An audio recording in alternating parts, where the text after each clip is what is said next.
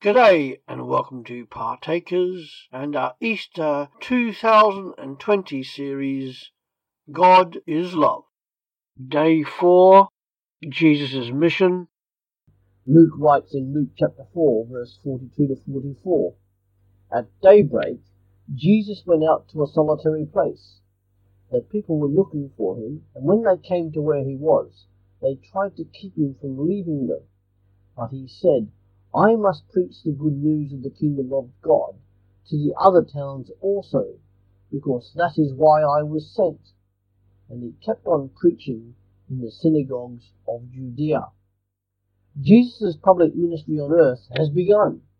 These verses at the end of Luke 4 tell us that his mission is to preach God's kingdom.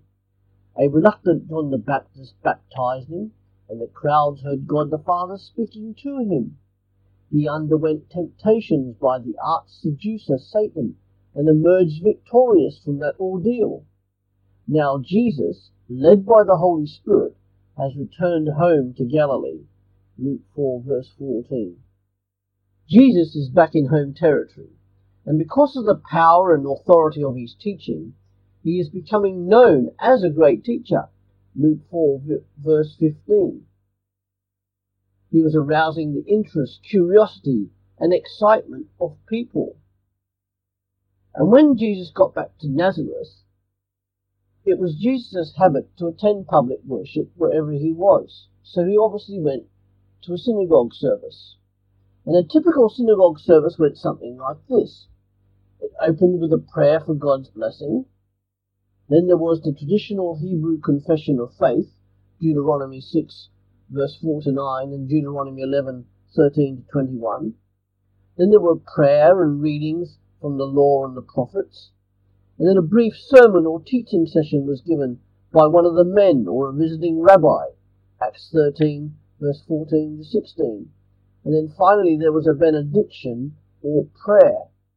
And because of his growing renown as a teacher, it is no great surprise that he should be asked to read the scripture and give a short teaching session regarding it. Here in Nazareth, Jesus declared that the day for demonstrating God's salvation plan had arrived, and the day the prophets had been looking forward to was going to be fulfilled in Jesus himself. Luke 4 verse 20. He was the servant Isaiah had talked about long ago. Isaiah 61 verse 1 to 2. Jesus' ministry was divinely directed.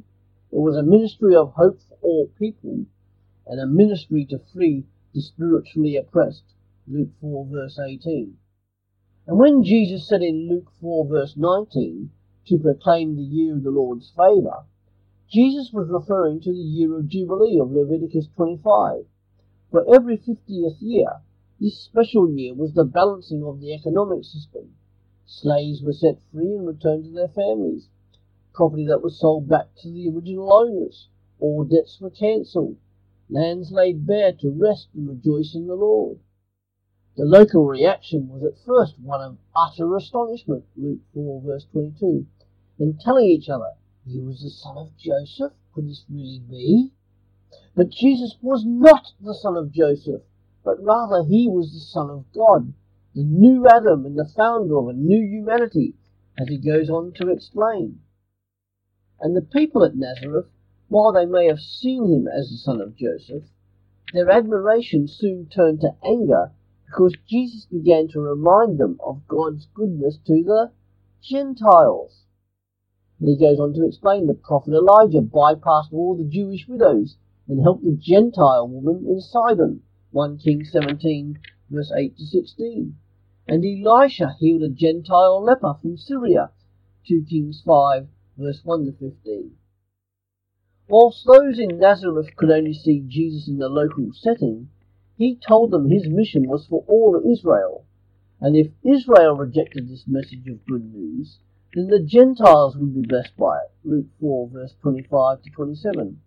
Upon hearing this, the astonished admiration turned to furious rage. Luke 4 verse 28 to 30. And salvation is no longer restricted to Israel, but for every child of Adam, every human being. Jesus' mission was not to be Israel's saviour, but the world's saviour. And when Jesus quoted the proverb, "No prophet is accepted in his hometown," he revealed his knowledge of Old Testament history. He knew that God's messengers often were rejected, and even as God's son, he was rejected as well. And then the crowds rioted against Jesus. And it was just as he was about to get pushed over a cliff, Jesus walked through them and went on to Capernaum. And here he engaged in further public ministry. He preached, Luke 4 verse 31 to 32. Jesus set up headquarters in Capernaum, Matthew 4, 13 to 16, and started teaching in the synagogue. People again were astonished that he taught with such authority. And then he was rebuking, Luke 4 verse 33 to 37 and 41, of the demons. Our Lord didn't want the demons to bear witness to himself and his identity. Again, people were astonished at Jesus' power and authority. And then he went around healing people, verse 39 to 40 of chapter Luke 4. People brought their sick and asked Jesus to help them. And then finally praying of Luke 4 verse 42 to 44. He was up early the next morning to pray, Mark 1:35.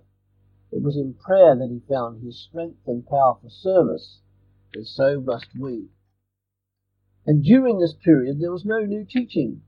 He had God's authority to do what he was doing, preaching, healing and releasing. And we know that God desires humility, and Jesus is looking for people to acknowledge their spiritual blindness and poverty so that Jesus may liberate them, and that means people humbling themselves. And thirdly, God's word is important. In the previous verses, Jesus counters the devil by using God's word, and he continues to do this throughout his ministry. He teaches and preaches in the synagogues, rebukes demons and heals diseases, all with the authority of his word. Jesus' mission was to be the Saviour of the world as God's Son, John 3:16, and the servant of the Lord. His mission was to give a message of hope for the spiritually poor and spiritually oppressed people. People not only in his hometown, nor only in Israel, but rather for the whole world. People have two choices when faced with this fact. They can either accept it or reject it. There is no middle ground. There is no other option. That is why, as Christian disciples, we are to be actively engaged in evangelism, to tell people of this news about Jesus Christ. Thanks for joining us on Partakers. Come back again tomorrow to www.partakers.co.uk for the next in our series, God is Love, where we are seeing together the events of Easter. There is also our Easter book, Easter Essentials, available on Amazon or www.pulptheology.com, where we explore the events of Easter and discuss why it matters for us today in the 21st century. See you later.